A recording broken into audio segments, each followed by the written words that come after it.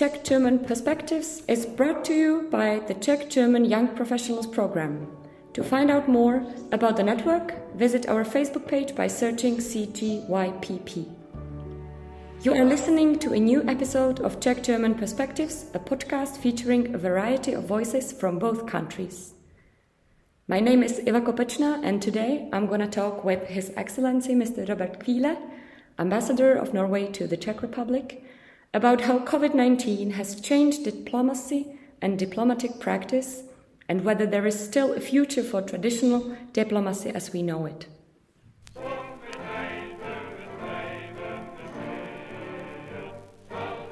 Every 17th of May, this melody fills the garden of the residence of the Norwegian Embassy here in Prague, as well as more than 100 Norwegians and friends of Norway who gather to celebrate together the most important day of the year, the Norwegian Constitution Day. In the past 2 years, though, the garden was still and empty. Mr. Ambassador, what did you feel on that day? What did you miss the most about it? The 17th of May is not only a celebration of the Norwegian Constitution of 1814 today, it's more a celebration of our independence, a democracy, and of human rights. And therefore, for me, it was a pity that I, for the first time in my diplomatic career, was not able to invite anybody to the residence to celebrate this day in the last 2 years, in fact. But I am hopeful that we have the pandemic more or less behind us. I'm looking forward to 2022 and a big celebration also in Prague of this important day for Norway and for all Norwegians. Did you have any contact with the Norwegian community here in the country during the pandemic? Did they have to face any special obstacles, for example, connected with traveling due to COVID-19 or other situation which the embassy had to assist them with? The Norwegian community in the Czech Republic is very big, and by and large it's very well integrated. Many are married with their local partners. But traveling was for everybody much more complicated during the pandemic, and still is. We were used to having direct flights between Prague and Oslo once a day, twice a day even. And for a long time we have we can travel only via other airports in Europe. And then all the restrictions on traveling, you had to do tests and all this, you know very much about it. I think every listener, I myself, I think I was tested 13 times during the pandemic until I was fully vaccinated late in May this year. So a difficult time for all of us, but I don't think it was any particularly more difficult for a Norwegian expat in Prague than for everybody else. There's a special case with all the Norwegian students in Prague and in Hradec Králové. You also have a group of students in Brno. They had a difficult time, as all students, because the university was closed and they had to study from home. And many of them wanted to go back to Norway and to most of them, I think, to the parents. And traveling again was difficult. So the embassy tried its best to assist the Norwegian students with information first and foremost. And they are clever people, so they managed to organize themselves. But one thing which we all noticed during the pandemic was that it was difficult to understand the flow or sort out the most important things and the correct information, the flow information that we receive. What kind of requirements do I have to fulfill in order to be able to enter a plane, to go back to Norway, and all this. So it was a big mess, I think, for many, and then for the embassy it was important to try this to guide the students in this sometimes chaotic flow of information. I know that many of them are studying medicine here in the country. Were they somehow involved? Did they, for example, helped in hospitals here or back home in Norway? I don't have the full picture, but I think as to have practice in hospitals is also part of their educational program. So I guess that some of them, perhaps many of them, were asked to assist in hospitals in the Czech Republic. I don't think they were asked to do it in Norway. At the embassy, has there been a shift in focus from political reporting towards consular affairs? And how was it to report on the situation here without being able to meet with political representatives or people in the ministries and other institutions in person? Did you, for example, use Zoom calls, or how did you solve it? To prepare political reporting or economic reporting, you basically have two sources, and quite often you combine them. At this embassy, we have people who are able to read Czech, speak Czech, so we use newspapers, television, radio. But of course, it's important to speak to people, meet people, and that combination from news media and meeting people is perhaps the best background for a good political report. But it's absolutely possible to write good political report without meeting people, because then you rely on a variety of newspapers, and also you have acquired a certain understanding of Czech politics so that you can interpret what you read in the newspapers. But then during the pandemic, for a long time we were, all of us, unable to meet physically. But we had meetings online with representatives of the Czech society, not very often, but sometimes. By the way, I think we all agreed in the diplomatic community that online meetings are all well and good, but physical meetings are much, much better. I understand that. But you, Mr. Ambassador, are also well known for being fluent in Czech language. Did you feel it as an advantage during the pandemic that you could follow on what was going on in real time? Or did it make you perhaps more frustrated or confused because of the sometimes chaotic and contradictory communication of the anti-COVID measures and regulations? First, of course, it's always a big advantage to be able to communicate in the local language. Perhaps in the capital, in Prague, you can get by using English, but in the countryside and in local communities, to be able to speak direct in Czech language gives another direct, communication. So that's important, pandemic or not. But then, of course, to be able to follow newspapers, television, radio is a big advantage. But there's something else which I think I bring with me from this particular topic during the pandemic, and that is the importance how important it is that authorities speak with one voice. As soon as you have one representative for that institution and one representative of another institution speaking with nuances, then people get confused. So to have one spokesman or two very coordinated spokespersons is so important. I think it was a lot of confusion in the Czech Republic, but also I noticed from home, but less in Norway, I think, than in the Czech Republic, because I think the Norwegian authorities were better at coordinating between those who spoke on behalf of the government or the health authorities. This is so important. I think, first, all the measures are complicated because recommendations on this and that, on other things, and all taken together was complicated for people to follow and fully understand.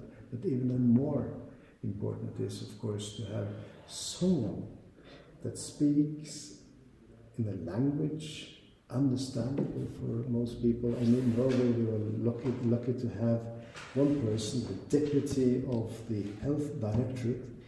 He has a particular natural talent for speaking in an everyday language so that people understand, and his voice and his appearance is so that you think that this is a reliable person, we can trust him, this is so important. That is good to hear. When you're in contact with your colleagues from the diplomatic community in Prague to share information on a regular basis or exchange views or even help each other in a practical way, for example in the Nordic-Baltic group, which holds together quite closely? This was quite important, and we had a lot of contact. For me, particularly two different groups. You mentioned Nordic-Baltic. Absolutely, very frequent contact, and we also had another group of, you can call it non-European Union Western countries. We also created a WhatsApp group and then exchange information. What did we exchange information on? Of course, political issues, but even more on how the embassies handled the pandemic. Close the embassy, not close the embassy. Divide the staff into teams, this kind of issues. And when to go from one regime to another, and when to open up again. And then what about vaccination? And then how could we influence in a positive way our staff to get vaccinated as soon as possible? Very practical issues, but issues that were so important for the functioning of the embassies. So this was useful, and for me also a way to check whether or not this embassy did it in a reasonable way. So I think in the end we saw that most Western embassies at least had a regime which was very comparable. A few embassies closed altogether and sent all people back to home offices. But many did as we did. We divided the staff into two and then had a few at the premises and more at home office, so that we didn't need to close the embassy, because sometimes there are people coming to the embassy and ask for help. Mm-hmm, mm-hmm. One of the embassy's main priorities is the promotion of the EEA and Norway grants. How did COVID affect this area? Have there been any projects or program negatively affected by COVID, delayed, for example? And has COVID created some new opportunities or perhaps provoked new ideas in the area of the EEA and Norway grants? First, most projects proceeded quite okay during the pandemic. Of course, when physical meetings were necessary, then you had the danger of delays. But by and large, programs proceeded quite okay. There was one particular area that were more affected than the others, namely the purely bilateral program. And then you had for a long time, it was for a long time impossible for Norwegians to come to Prague or to Czech Republic and vice versa. And many of these projects are sort of dependent upon close contact between the institutions involved in these particular projects. Now, this didn't mean that it stopped altogether, because we were able to continue having a contact online. So the conclusion or the short answer to your question is that by and large went on quite well, but projects depended on physical meetings were delayed because then you had to turn to the online meetings. New ideas, not really, because I think these programs are so broad and there's so much creativity and good ideas already. There's no need for. And the other thing is that we have now moved to the end of the program period 2014-2021. So now we are entering into negotiations in Brussels on the next program. So there are next to no new projects coming up now, but we are moving towards closing projects. And then this creativity and new ideas we will need when we start practical project work on the next program period, but that will all be, could be in 3 years' time. Okay, hopefully there's no COVID anymore at that time. I don't think so. There is also a number of Norwegian or Norway-related companies in the country. Mm-hmm. Were you in contact with them during the pandemic? And did they face any particular challenges connected with the crisis? And how did they overall survive the crisis? Well, first, compared to other Nordic countries, there are fewer Norwegian companies in the Czech Republic, and most of those who are here are quite big. You have Jotun powder coating factory in the north. They are big and they are not dependent on the embassy, so their production went on. And you have Vitana Hamar, which also a big company, and then production went on because people need food. Other Norwegian and Norwegian-related companies as well. There is one restaurant here which is owned by Norwegian Kampa and Hergetova Tsihana, same owner. And of course, during the pandemic, when they were closed, they ran into serious difficulties as all other companies in the service sector. But they have, or he has survived. I think it's very important also because this particular restaurant is the restaurant that cares for the catering in the Norwegian residence. In general, do you see any kind of positive impact of COVID crisis in your work? Has it brought some new ideas or improved routines which have made your work better or improved your work in any way? I think by and large I would say the pandemic has been negative, full stop. So many ill people and so many people have died. So it's kind of artificial to look for positive effects, but there are a few of them. I think one important thing is that we have understood that we do not need to travel by plane to meet other people. We can do it online. So to have a reduced air traffic is one positive effect of the pandemic, and of course positive for the climate and for the environment.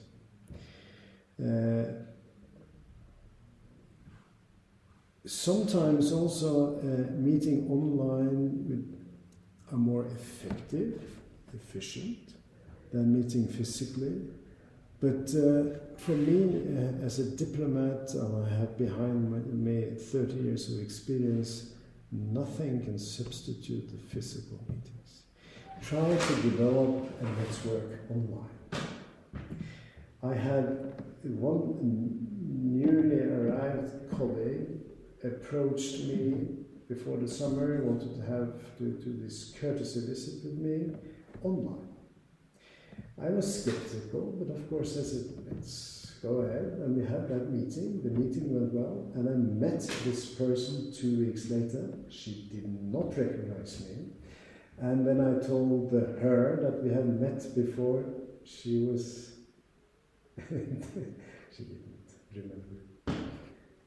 That brings me to my last question. Do you feel that COVID has put an end to traditional diplomacy based on interpersonal contact and meetings? Or are we slowly getting back to business as usual and nothing will change because of the reasons you've just mentioned? Well, it's you can't say that nothing will change, nothing has changed, because things change all the time. But I will then answer your question by telling about something I heard when I was a trainee at the Foreign Ministry in Oslo. It was 1988, 1990. We had lectures during my trainee period. One was given by the then head of the European Union representation in Oslo. He argued that in a few years' time, I don't remember how he formulated it, but he said that European Union countries will close their embassies because we'll have a European Union representation. It's a basic misunderstanding. To me, the more complicated the world is, the more you need to be in contact with each other. So therefore, I don't foresee any possibility in the foreseeable future that we will close the embassies. We need to be present, we need to be in contact, we need to be in physical contact. It's so important that we in a complicated world can be here and then speak on behalf of Oslo to Czech authorities to coordinate positions, calibrate positions on climate change, on European policies, on security policy. We're both members of NATO. All this is so important. And also, people-to-people contacts. I mean, the most important thing I do as an ambassador is to meet people. Not necessarily people representing Czech authorities. Yesterday, I went with one colleague at the embassy to a small place called Pětipsy, 5 dogs, by the way, and to visit a project co-financed by these Norske Fonder, Norwegian funds, and that meeting with local people, so interesting, so nice, and then, because I speak Czech, and then we have this immediate contact. We could have fun together, joke together, exchange information together. So I will remember the meeting with the ordinary people of the Czech Republic, and they will remember the meeting with the Norwegian ambassador. And I think we will then think of that day as a day of a meeting with representatives of a friendly nation. I mean, these are very simple issues, simple things, but are so important in today's complicated and in many ways dangerous world. Mr. Ambassador, thank you very much for sharing your views and insights with the listeners of the podcast series Czech-German Perspective.